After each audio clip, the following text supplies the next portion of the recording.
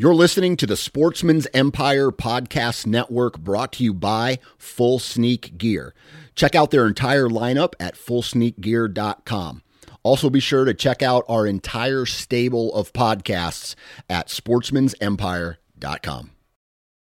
New from Moultrie Mobile, the Feed Hub offers first-of-its-kind cellular connection and control for nearly any spin cast feeder on the market. When used with the Moultrie Mobile app, you can monitor feed and battery levels, run feeders on demand, receive alerts when feeders are clogged, and remotely adjust feeding times. The Feed Hub is ideal for anyone who maintains feeders.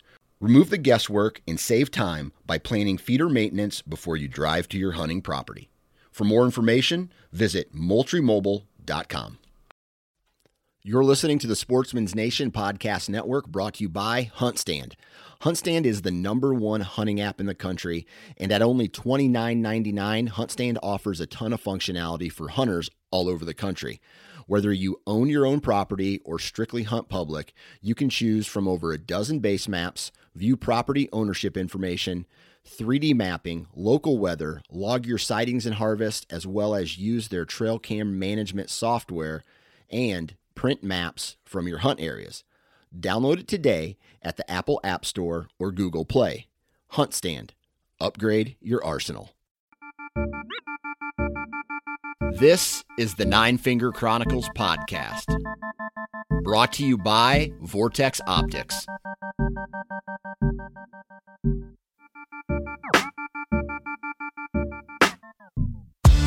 What's up, everybody? Welcome back to the Nine Finger Chronicles. Hopefully everybody's having a good day.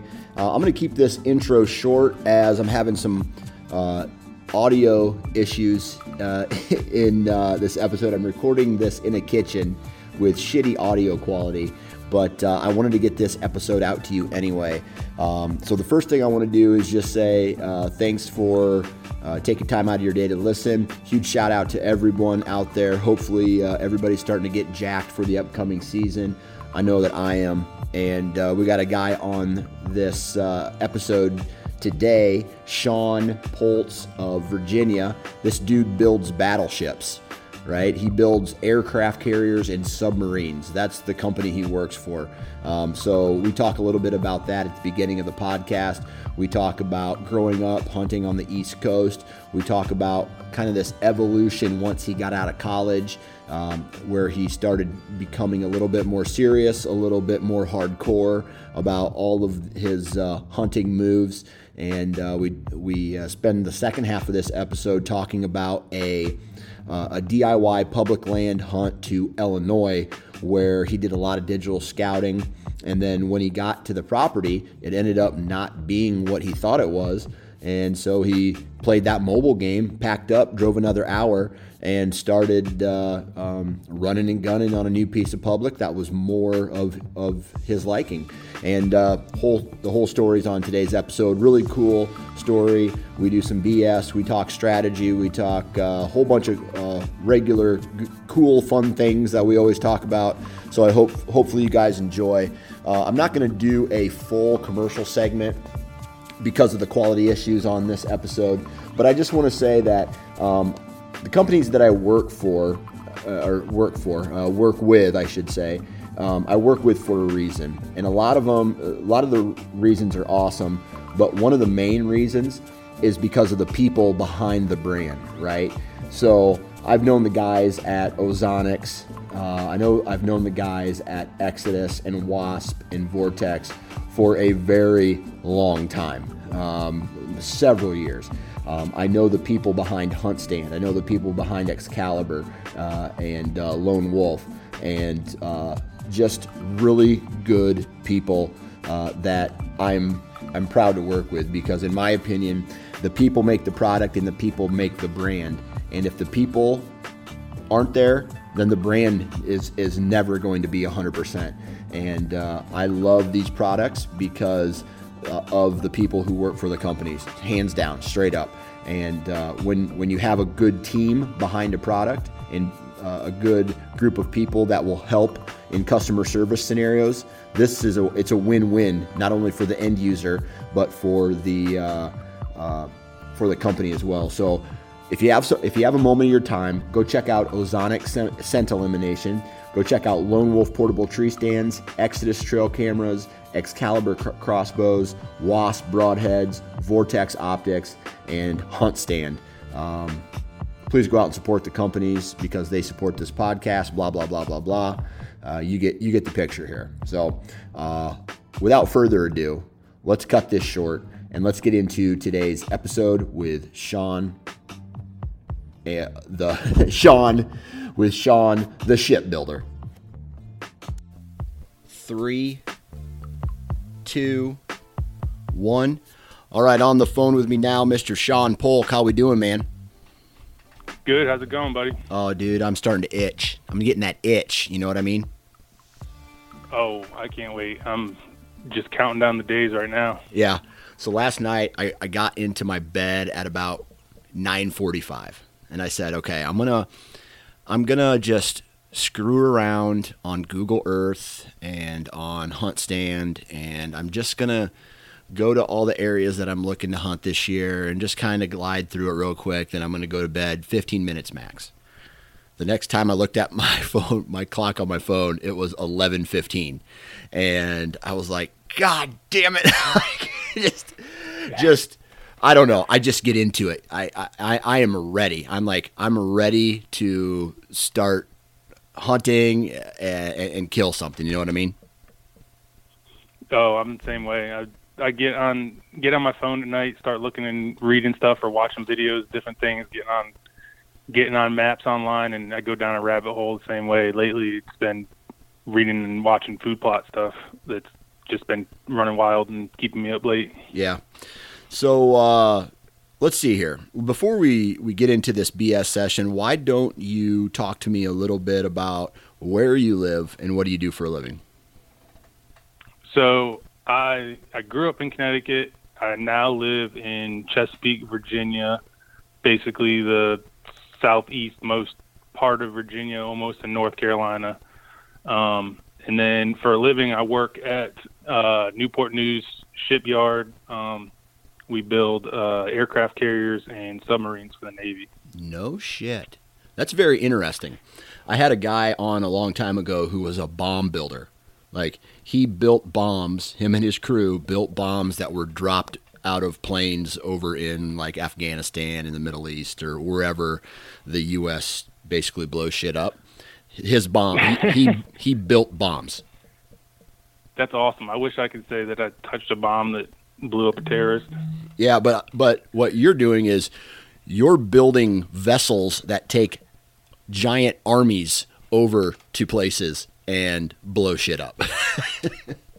Yeah, it's a pretty cool place to work. I mean, we're the only company in the country that makes nuclear aircraft carriers. Man. So it's pretty cool. So, like, what do you do? I take it in the realm, just like building a combine for John Deere. There's electricians and there's welders and there's people who, you know, actually do the riveting and you know, all that other stuff. What specifically do you do?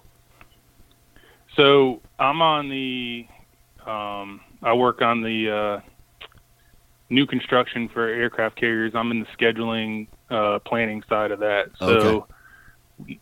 I work alongside with the construction team and the trades, which would be like the general foreman for the pipe fitters, welders, you know, all the trades guys. Yeah. So I work alongside with them, deal with them a lot as far as the scheduling and the planning of all the work goes. Yeah, man, that's crazy. And I bet you, like, you look at it and it's not just, hey, let's build a aircraft carrier, because those things are gigantic, right? So it's massive. Yeah, right. So it's not like it's one of those things where an assembly line at Ford can put a car together in a day. You know, it's like an aircraft carrier probably isn't built in a day. Like, how long does it take from the first, I don't know, whatever, to the time it's off the yard into the water floating by itself? Probably like 8 years. No shit, it takes that long. Yeah. Wow. Yeah, they're massive. I mean, I've been on them before, and when they're in the yard and they build them in a dry dock, and then they move them down the river a little bit at a pier, and they finish stuff up over there. But last year, what I was doing last year, I got a chance to actually go out on one when the Navy took it out for some training, because we still had some work to finish up, and it was supposed to be a 2-week trip, and then COVID hit in the middle of being out there. Ended up being a 34-day trip, so I got about all the experience that I needed after that. So you actually got stuck on an aircraft carrier at sea because of COVID? Kind of. Like, we were supposed to come in halfway through, and then they'd go back out with, some people might stay on for the second trip, but you'd get a day to go home and then come back and then go back out, so you could go see your family and whatnot. But due to COVID, they said if you get off, you're not getting back on. So the person that was supposed to fill my spot, they really didn't want any new people on, and I was like, well, I don't really know what work is like back home right now. So I talked to my wife, and she was like, yeah, if you want to stay, because I was getting a lot of overtime. So I was like, I'll just stay out here right now. Dang, dude, that's crazy. So you were there as they were launching planes off of it? Yeah. Jeez. It was cool. I got to see a lot of flying and get some videos, and it was insane. Felt like I was in Top Gun. Yeah, man, that's awesome. I wish I was in Top Gun. That I don't know. I almost want to sit and talk to you about your job board, dude. That, like, just, anybody can be, I don't know, plumber. I don't want to make it sound off like, because plumbers are important people, but like, it's very rare that a dude builds aircraft carriers or works for a company that builds aircraft carriers. Is your company contracted by the federal government? Yeah, we're a contractor that gets the contracts from the Navy, but we're the only company in the country that can do it. Mm-hmm. We also do the submarines, but we do that alongside Electric Boat. That's a company up in Connecticut. So basically, like, they'll build like 2/3 of one sub, and we'll build a third, and then we ship them up there, and then the next one we'll build 2/3, they build a third. So they're like partners, but we're the only ones that do the carriers. Okay, so it takes 8 years to build an aircraft carrier. How much does an aircraft carrier cost? Is there even a number that goes behind it? Billions. Yeah, I don't remember all the numbers, but I know right now, like, the newest one is they call it first of class. So they basically redesigned it. There's a whole lot of massive improvements from the older style carriers. And that was, being the first of class, there was some growing pains there with the new technology and whatnot. And so that one was, I don't know how many billions. It might have been like 10. I can't remember. I'd have to look it up. Jesus. You Google it. It'll tell you, because I'm sure there's lots of articles about it. Dang.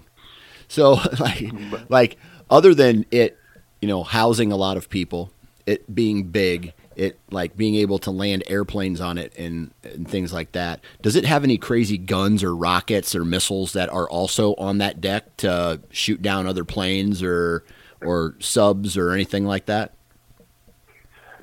Yeah, they got I seen machine guns when I was out there, mounted in different places. I think there's some sort of like anti-aircraft type stuff, but I'm not positive on that. Dang. That's cool shit. But they keep all like the bombs and artillery type stuff for the planes in the ship. So yeah, they got these elevators that move up and down, big ass elevators that move that all around the ship, because I guess they keep it down low in the ship because it's the safest place for it to be. Yeah. Well, that's gnarly, dude. I'm a little bit jealous of that because that is, like, do you think you could ever sneak me on a job site sometime just to walk through and take a look at it? Yeah, I don't think that would go over too well. I believe it. Who's this guy? You have no clearance. Yeah, we unless you stole somebody's badge and snuck in through the gate, I don't think that's going to ever work. But if you did, I had nothing to do with it. Amen. All right, so let's talk whitetails before we go down any further. This aircraft carrier rabbit hole. You live in Virginia, but you're from Connecticut, right? Yes. All right. So, talk to me a little bit about growing up. Right? Did you come from a family of deer hunters, dad, uncle, brother, that type of stuff? Yeah. My dad's whole side of the family were big hunters. I mean, ever since I think he really got into it when he was about 18, and they used to go up to Maine every year for like a week at Thanksgiving, go on a big deer hunting trip, and they were all big hunters. But I mean, when it comes to whitetail, I've gotten way deeper crazy into whitetails than they ever have. Yeah. So when I always hear the term big hunter, right?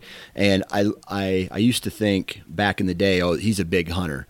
Well, he only hunts during shotgun season, or he only hunts during the rifle season, right? And that's it. But he's really passionate about it, whatever. But now I hear the term big, a big hunter. Oh, he's a big hunter.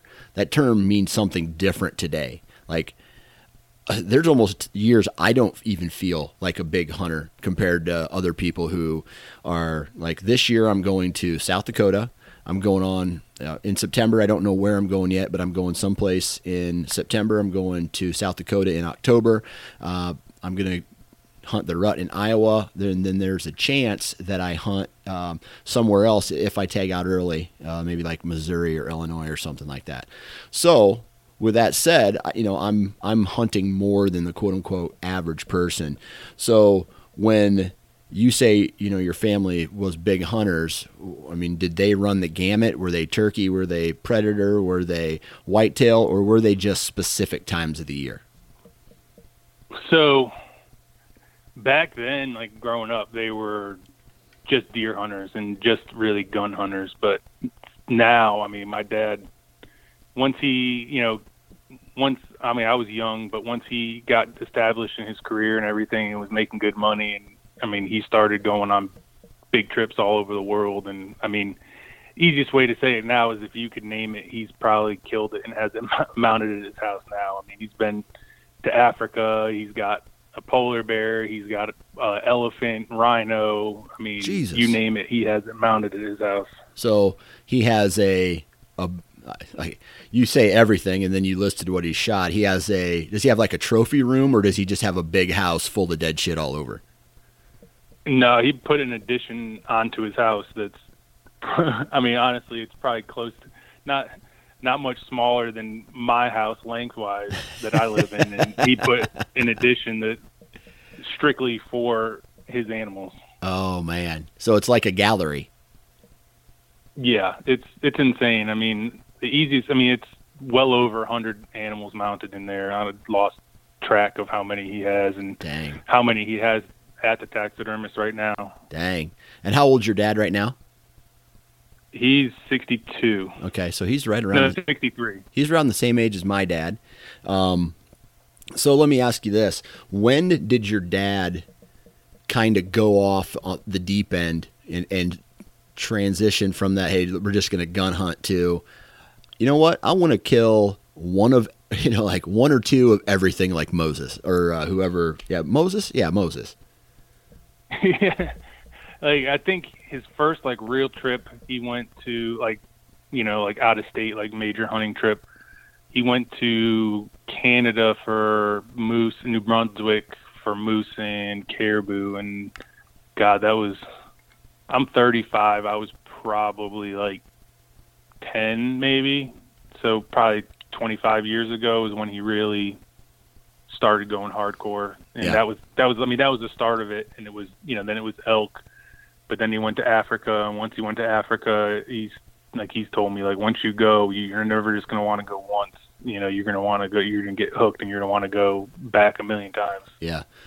So when he started, did that kind of correlate with when you started getting serious about bow hunting at all? Bow hunting, I really didn't get big into until after I graduated college, because I played baseball all the way up through college. So in the fall, I was still pretty busy with that. And then You know, I always was big into deer hunting and loved all kinds of hunting, but when I had baseball, that was kind of my focus when it was season, and then once it was too cold to play baseball, that's right around gun season. So I kind of focused on picking up the gun. You know, I had limited time, so I wanted to take advantage of the time that I had. Yeah, absolutely. So then you ended up doing the, you know, the sports thing. A lot of people do that, or the college, you know, thing. And then they just, if they don't take it too serious, they hunt a little bit, just like what you did. So when did you go off the deep end, so to speak? So once I graduated is really when I got into the bow hunting, and then I also picked up turkey, because then in the spring I had lots of free time, and then I picked up duck hunting from a buddy. So it was like once baseball was gone, that's when I started getting into all the other hobbies, as far as, or different species of hunting around here. But I still went on trips with my dad, even when I was still playing baseball. Gotcha. Okay. And then, so out of, you know, college happens, you kind of get into the quote unquote real world at some point. Like, when did you start expanding? You know, you said that you went on some trips with your dad, but like, when did you start hopping around a lot? And then when did you move away from your home turf and have to start learning, you know, because you're hunting, you live in Virginia right now, right? Yep. Right. And you go back to Connecticut to hunt and Maine to hunt every year, and then you bounce around to some other places? Yeah. I've been around, first question, I moved down here for college, and I just stayed down here, really. Oh, okay. I mean, I liked it down here, wanted to stay here regardless, and then I started dating my wife. We went to college together, and she's from down here, so I just ended up staying. And I like to go hunting. I like hunting back home more. I just don't like, it's expensive up in Connecticut, and it's really liberal, and I like it down here a lot better. Yeah, about that, right? Yeah, it's my dad says it's the best thing I ever did was move away out of Connecticut. He's like, don't ever come back. Yeah, I tell you what, it's crazy, and it's not necessarily even East Coast. It's just like big cities. Man, I don't know what it is. I'm from a town that has like 2 stop signs, maybe 1, 2, 3, you know, like 3 or 4 stop signs. That's it. Very small community. Everybody kind of knows everybody. My backyard is a cornfield right now. Like, everybody's really friendly, really nice.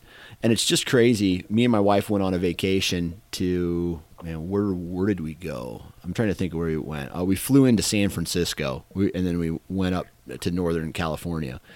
And just instantly off the plane, people are rude, disrespectful, like everybody only thinking about themselves. And I just, like, I can't stand it. Like, it's almost like this inner rage starts to boil within me, and I want to start fighting people.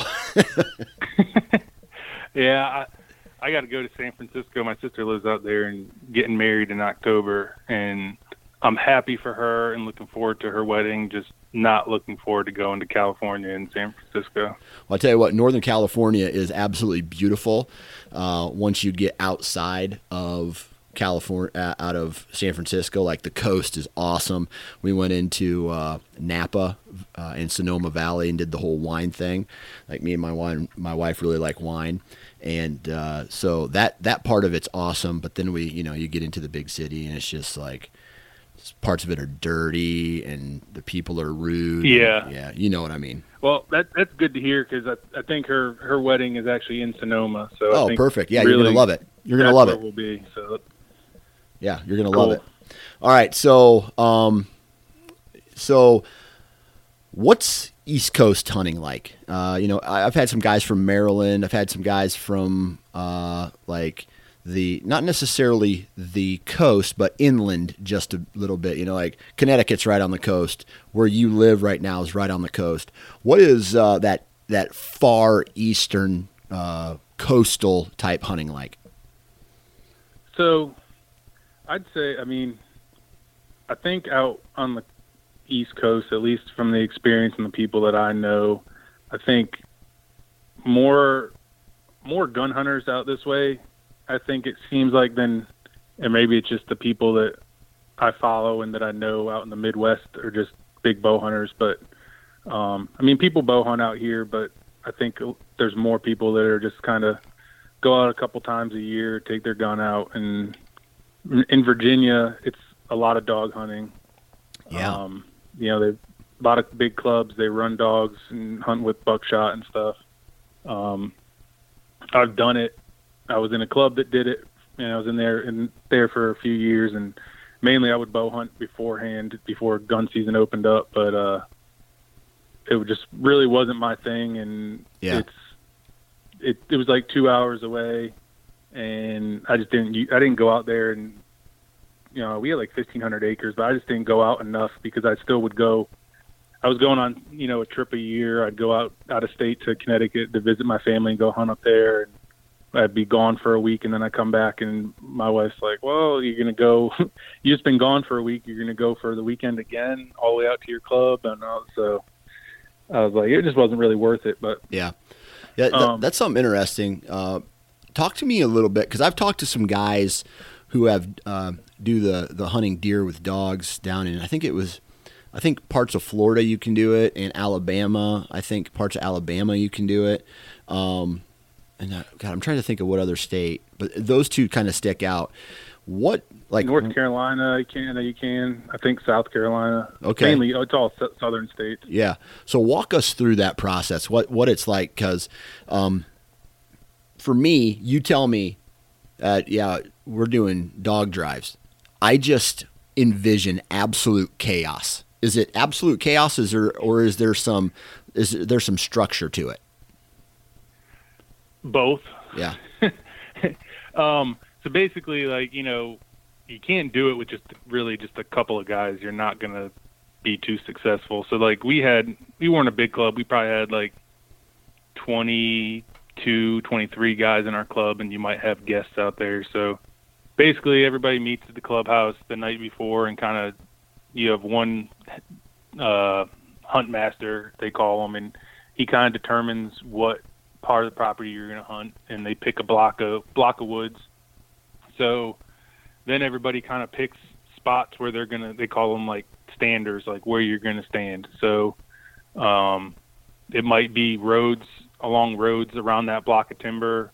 You might go stand by the creek, and you basically just surround like that rectangle, say, of timber, and you spread out safe distance so you're not going to be shooting each other, but you basically surround that area. And then the dog man, who has a box in his truck full of dogs, might be beagles, might be like Walker hounds.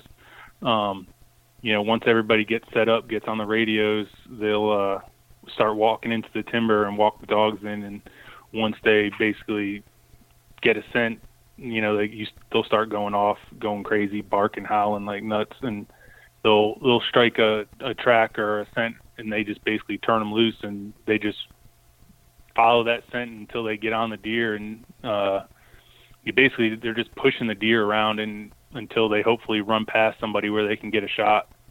Yeah. It could be crazy. I mean, you hear a lot of racket. You can kind of tell you hear where the dogs are and can tell where they're going, but sometimes the deer are 300 yards ahead of them. Sometimes the dogs are right on top of them, so you never really know where they're going to come out, or when they're going to come out. But it could be a little madness, and then sometimes they get out past you, and then the dogs run them into the next freaking county, and then the dog man's got to go run them down. Right. So let me ask you this: when it comes to like this style of hunting, is there any, like with certain types of gun hunting or certain types of bow hunting, you might be able to say, hey, I don't want to shoot this young buck, or I'm going to pass this doe or whatever. In a scenario like this, is it just whatever comes in front of you, people are shooting? Is there any type of, I guess you would call it, management? Some clubs, yes. At the club I was a part of, they just mowed down everything. Yeah.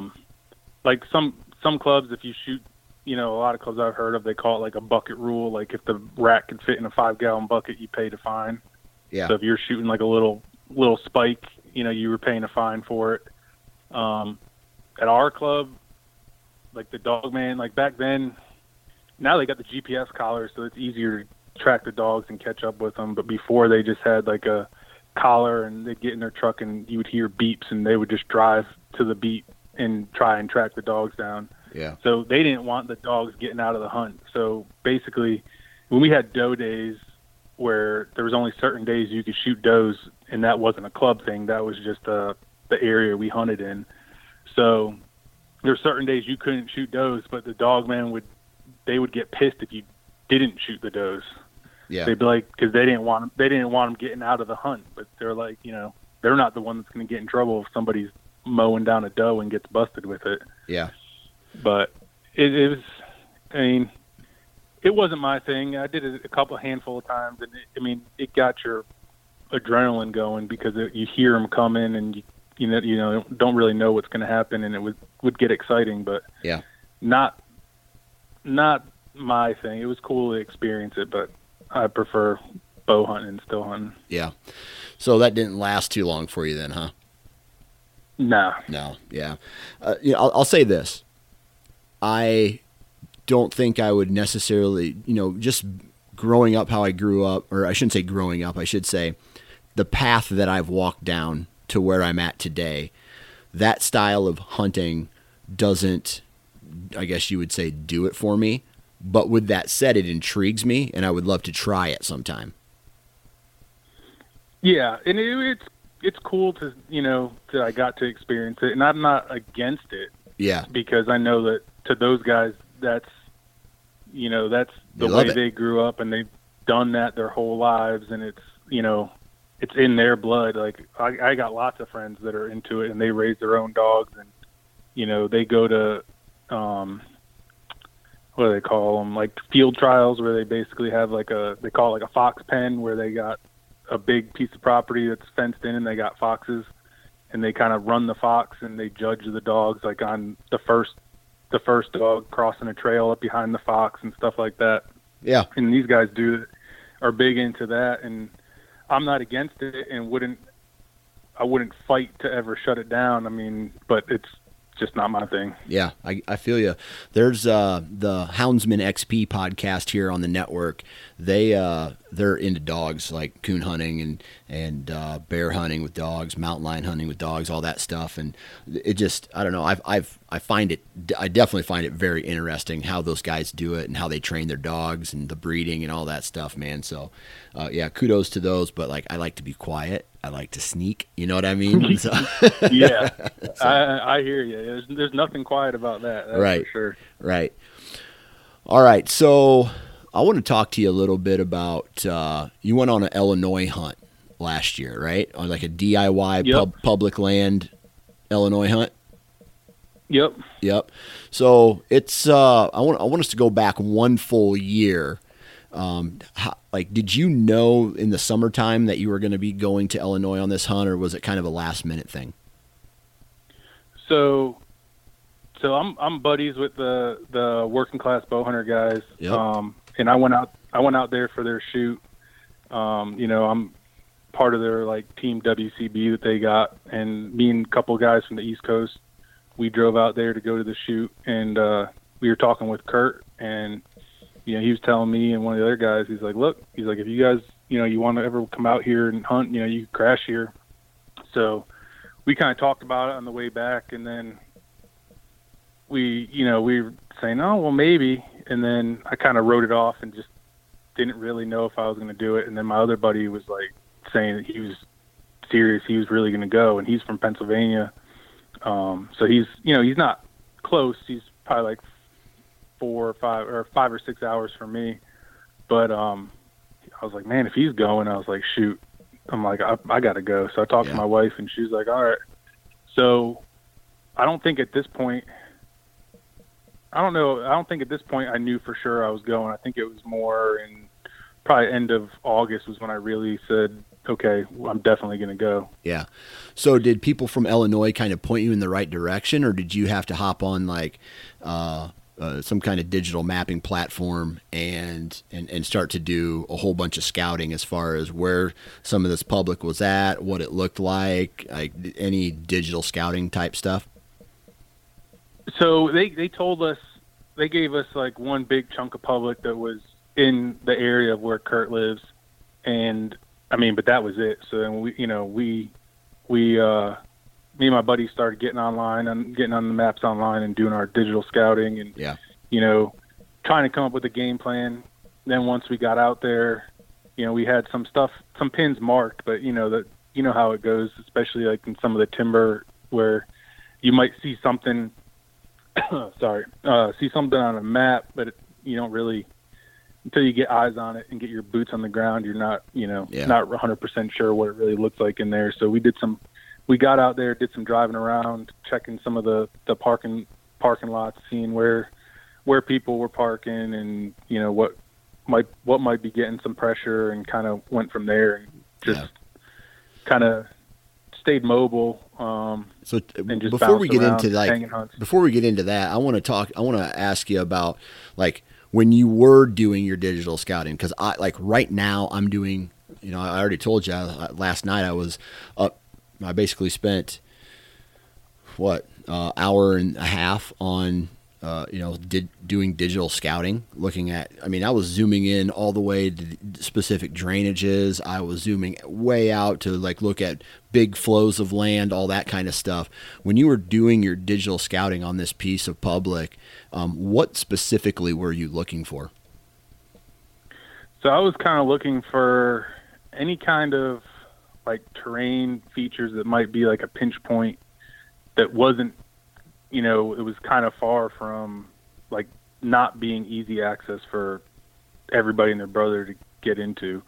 I was trying to find some bedding areas because we went end of last week in October. So not in the rut. Like our game plan was kind of right there, like at the pre-rut end of October, where hopefully everybody and their brother is planning to come out for November, so we could kind of get in there before the big rush of out-of-state people are going to flow in there.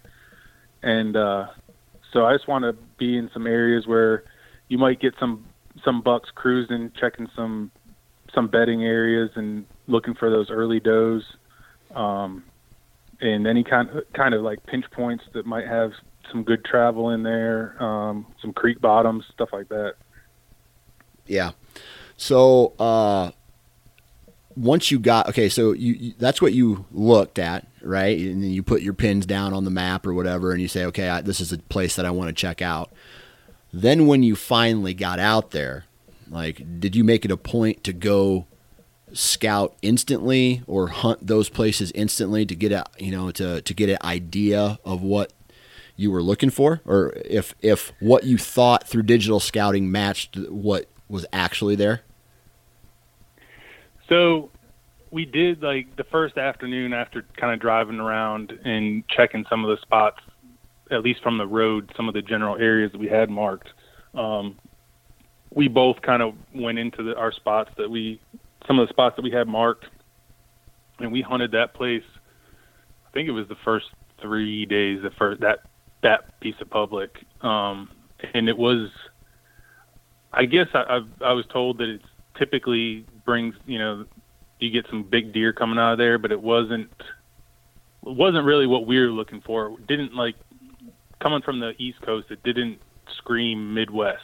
Yeah. It was different than what, like the stuff that I see on TV where I think like Iowa and Illinois, Midwest areas. There's a lot of pines. It was a lot different than what I was expecting. Yeah. We saw some deer there, but nothing great. But then Kurt had another piece of public that it was further from his house, but he said that, he's heard some guys had some good luck there and people talk about it. So we went there, and that was a lot better and more of what we were looking for. Gotcha. Did you scout that digitally at all, or was that more of a just going blind to that piece? That one was going blind. Yeah. Like we talked with him the night before, once he got home from work, we were just sitting around having some beers talking, and he was like, well, he's like, there's this other piece. He's like, it's, it was like over an hour drive from his house. But he's like, he said, I think that's more of what you guys are going to be looking for. And, he said there's big bucks that come out of there every year too. So we went, and he said that typically gets more pressure, and we definitely saw more guys over there than we did the other place. Yeah. But not to the point they were ruining our hunts. Just more cars in the parking lot. Yeah. Okay. So then once you got over to that private, that piece that I guess, and you mentioned it looked more like Midwest style hunting. What was it as far as terrain, vegetation that really stuck out to you that said, hey, this is where we want to be? So there was, they did have some ag fields there. They had some beans, and there were some good bedding areas off the fields. Some of the areas close to the fields I walked through, the beat down trails that I seen when I was scouting through there quick, where that was like the type of stuff I expected to see out in the Midwest based on what I watch on TV, just the trails that are beat to snot that a blind man could find. Yeah. And the steep creek bottoms, there was some of that there, and it looked a lot better just hunting it. It was better hunting. The terrain just looked better. The sign was better. It was a good spot. Okay, perfect. So then once you got in there, what did you key in on?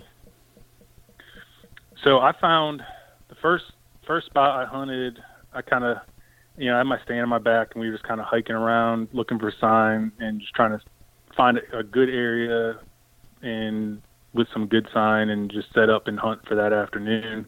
And I found a couple scrapes, and it was a big steep creek bottom, and there was a crossing where they go down the bank, cross the creek, and go up the other side. So I set up on a point in the creek, or right by the creek, close to where that crossing was, and a good one or two good scrapes right there. And I set up there, and I saw a couple deer there. I had one really nice buck, and it wasn't that afternoon, so I think we went in there for an afternoon hunt the first time, just so we weren't going in the dark blind for the first time. Yeah. And how we were typically we were doing it, we were hanging and hunting in the afternoon, and then when we would leave our stand there for the night, and then if we were going to, we'd give it a morning sit. So then we'd leave our stand, come back in the morning, hunt that, and then if we didn't have any luck or really didn't like the spot, then we'd tear down and hunt somewhere else in the afternoon. Yeah. I tell you what, that's my go-to strategy. Like, I will, if I absolutely need to, right? And most of the time it's, if I go in on a evening hunt and I see a buck work a draw, and I think, okay, maybe he's on a pattern where he'll come back through that area the next morning, or maybe he's downwind of a bedding area, and I think to myself, maybe he'll be down there the next morning. Then I'll tear down and move over and hang in the dark, right? But I hate hanging in the dark, right? It just, you can't get a good idea of shooting lanes. You can't get a good idea of if you're even in the right spot. But with that said, I'm not opposed to doing it. But your strategy is what I do all the time. Hang an evening hunt, leave my shit in the tree, come down, come back to the, that same tree, watch for the morning movement. And if it's, if I don't see what I want to see, I take everything down. If I get a little glimmer of hopes, or I believe it's good, I just leave my tree stand up, and then I have another tree stand in the mix that I don't have to set up again. But as far as the run and gun process of it, that's how I like to do it too. Yeah, hanging in the dark. Like you said, I've done it. I'm not opposed to doing it, but I don't prefer it. It's just like you said. It seems like you're always like 2 trees away from where you really want to be, or you just can't. Your lanes aren't as good as what you thought they were when you're setting up in the dark, and no matter what, whenever it starts to get late, you always wish you were somewhere else, I feel like. Yeah, absolutely. So as you started going through the process of that, I mean, were you seeing what you wanted to see? I mean, did anybody in your group, were they successful? So we didn't get a deer, but what was it? The first morning. So I set up on that creek bottom the afternoon, didn't see anything that afternoon, but then hunted it the next morning. And across from the creek bottom, there was a hill. So I'm sitting there and it's just starting to crack light. And I see this buck coming down the hill. And to me, I mean, I grew up on the East Coast. I've shot some nice deer for out here, but not like what you guys have out there. Yeah. And, if I got like a 130, 140, I would have been doing backflips. And I had this buck coming down this hill. He was probably I'd say he's probably 140, maybe a little bigger. And he drops into this creek bottom, this steep creek bottom, walking. It was all dried up, so he's crossing right there. And it was there's a big down tree across the bottom, and he walked behind that or underneath that tree, and I get him at 25 yards, and I draw back, and I mean it was a chip shot, and I'm looking, and it's light enough for me to see him fine, but through my peep I can't see him. It was too dark to see him in my peep. Yeah. So I couldn't even shoot. I was like heartbroken. Yeah. I mean, it was perfect broadside, 25 yards. He stopped there for a second. I could see him fine with my eyes, but just through the peep, it was too dark. I couldn't see him. Dude, I was chasing a 100 and, oh man, I'm trying to think what year it was, like 2011, I think it was. I'm sitting in this tree, had a lot of good action in front of me. And I look behind me, and here comes this like high 160s, low 170s, just this beautiful 10-pointer, right? Just like bleach white antlers. It looks like he'd, been in CRP his whole life. And he's coming down, and it's getting darker. And I'm just like, hey man, hurry up, hurry up, hurry up. And just like what you said, from me to the deer, I could see his vitals just fine. But when I drew back, and I don't know what they call that, like peep blindness or something, but I had all my anchor points set up. I was looking through my peep sight, and I just couldn't get it was almost like at that level of darkness, my sight, my pin in the peephole took up so much room that the contrast was so different that I couldn't see the deer or the vitals of where I should put it. I could see his back and I could see his stomach, but I didn't know where in that point I should put it. So I just let down and ended up having to let him walk, and that sucks. Yeah, and that's I could see body, but I couldn't. And this was legal shooting time too, Yeah. But it was like the first few minutes of legal light, and I could see body. And I mean, I'm sure there's lots of guys that would have just let it fly and hope for the best, but I was like, I can't do that. I mean, I could see body, but I couldn't tell where the pin was, and I wasn't gonna do that. Yeah. Yeah, that's I mean, it tells you you're in the right place though, right? Yeah, I mean, it hurt, but I don't want to wound a deer and ruin a trip. Go home. I'd rather go home with a tag in my pocket than go home with a shoulda, woulda, coulda story and be kicking myself in the ass. Yeah, definitely knowing that you just gut shot a deer and you're never going to find him.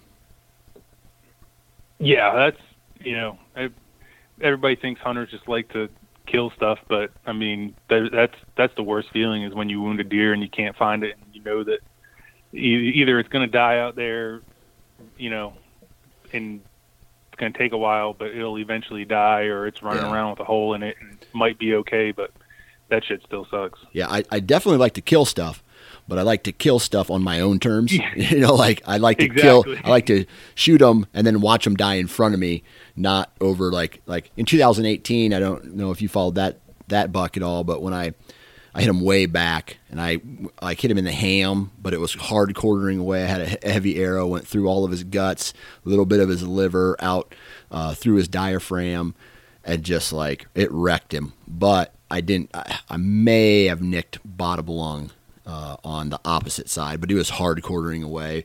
Probably never should have, I was taking off my rain jacket or putting it on. I can't remember, but I think I was taking it off, and he shows up.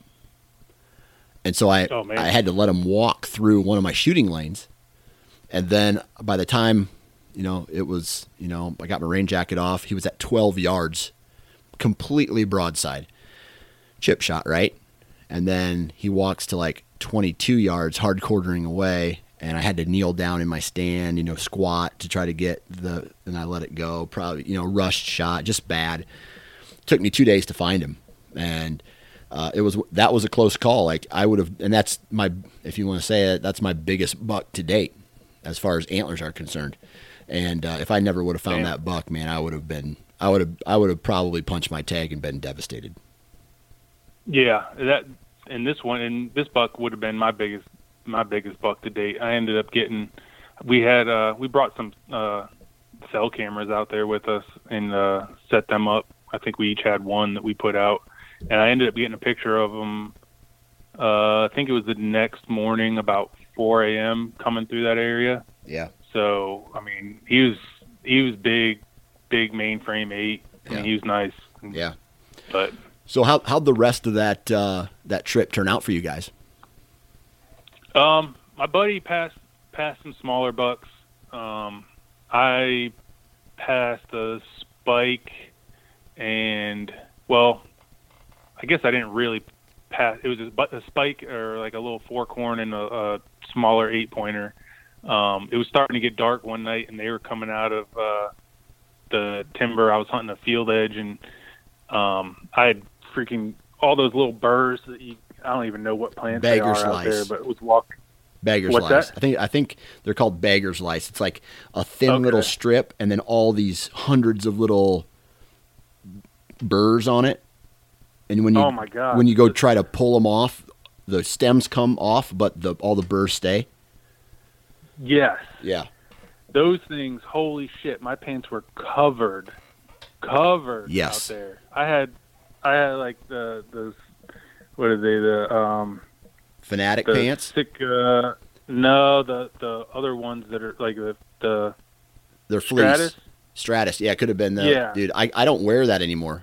I can't. I basically wear Dickies. Covered. Yeah. So my pants were just covered, and I hear these 2 deer coming, and I look, and they're coming like 10 yards to my left, and I saw that the first one was a little one, but I just was standing because it was last light, and I was just getting ready because I didn't know what was going to be coming behind it, but it ended up being a little basket rack and a spike, and I had the cam of my bow resting on my leg, and it moved, and it made a noise scratching all those burrs on my pants and spooked them. Oh, dang. But I wasn't going to shoot them either way, but yeah, I didn't want to spook them. I didn't want to spook them out of there either. Yeah. So no one walked away with a deer on that trip. Anything. Yeah. No. So I ended up seeing that buck again. I was moving one afternoon, and he was bedded probably 30 yards off the field. This main field that you kind of it was close to a parking lot that I would cut through in the morning to get to where I had been hunting him. And I was moving in the last afternoon, and I jumped him out of his bed. Freaking, he was nice. Getting to see him kind of in the daylight like that. Yeah. So, after, oh man, especially on a trip like that, you got a long drive back. I messed up a lot when I was in South Dakota this past year on multiple occasions, and you got this 10-hour drive home for me, and I'm just thinking the whole way back, like what could I have done different? What should I have done different? Was I too lazy? Did I do this wrong? Blah blah blah. Did you think about things like that? And then what would you do if you could like rewind and start that trip over again? Or if you do go back this year, what would you do different to fix or to try to be more successful? So what I would do different is I kind of got, for a couple days, I kind of got married to that one spot that I saw that nice buck in. And I mean, I saw him there, and I had the picture of him the next day.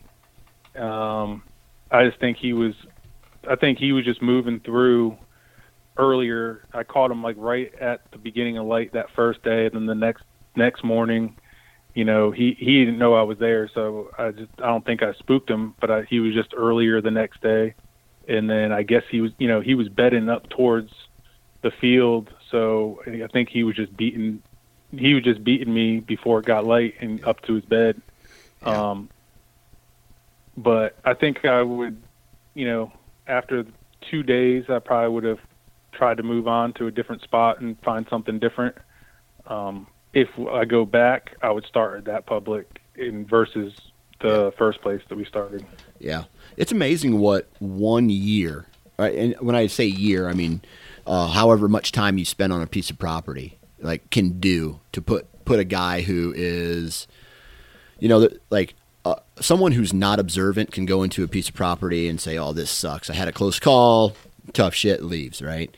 But then you put 1 year under your belt, you have a year to think about how you're going to change. You're observant, you see the deer movement and all, how the deer are flowing through that terrain, what the food sources are like, where the bedding is, as opposed to, the A to B travel patterns that a deer goes through in a day. And if a guy is observant and willing to be just a little bit more mobile than what he is, man, it's surprising what can be accomplished. Oh, for sure. I mean, I think being mobile, and that's last year I did that more than I have ever in the past. I mean, obviously going out of state and hunting public, that kind of forced me to be mobile, but I mean, we still could have just set up and hunted like 3 days at a clip at one spot, but each day for the most part we were picking up and moving. But even when I got back home and I came home to Virginia for a week after that, worked, and then I went to Connecticut to hunt a week during the rut, and I mean I still for the most part did the same thing. And even before we went to Illinois, because Connecticut opens up September 15th for bow. So I was doing the same thing there and just bouncing around a lot last year. Yeah, absolutely, man. So let's see here. First hunt. Where's your first hunt going to be this year? So my first hunt this year will be back in Connecticut on what is now our family farm. And it'll probably be opening week of bow in September. September, and what is that, like a September 1st, or is that like a 15th type deal? 15th. 15th, okay, yeah. And you mentioned kind of at the beginning of this, you're trying to get food plots ready to be put in and finished up. Yeah, so I've never done food plots before. We've hunted this farm for. I shot my first deer on this farm back when I was 12.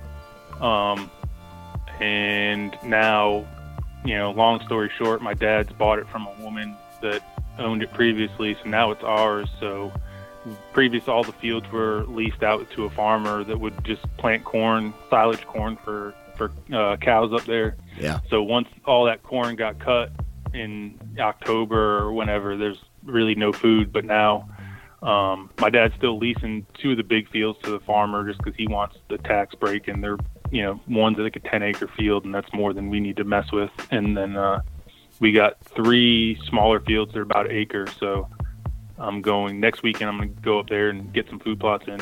Absolutely. That's awesome, man. Well, good luck this upcoming season, man. If you make it back to Illinois there, good luck there. Good luck on the East Coast, and hopefully it all works out for you. Keep us posted, all right, man? Yeah, I appreciate it. Thanks. And there you have it, ladies and gentlemen. Another episode in the books. Huge shout out to Sean for taking time out of his day. Huge shout out to all of you for taking time out of your day to download and listen. If you're not subscribed already, please subscribe to the Nine Finger Chronicles, to the Hunting Gear Podcast, and to all of the other podcasts on the Sportsman's Nation. Other than that, I hope everybody has a good weekend, good rest of your month. There's like 1 day left in, I think, July. I can't believe how fast this season's coming up. I'll be in like 6 weeks. I think I'm going to be on my first hunt out west. So I don't know what that is yet, but I know I'll be hunting somewhere. So be safe, keep practicing, good vibes in, good vibes out, and we'll talk to you next time.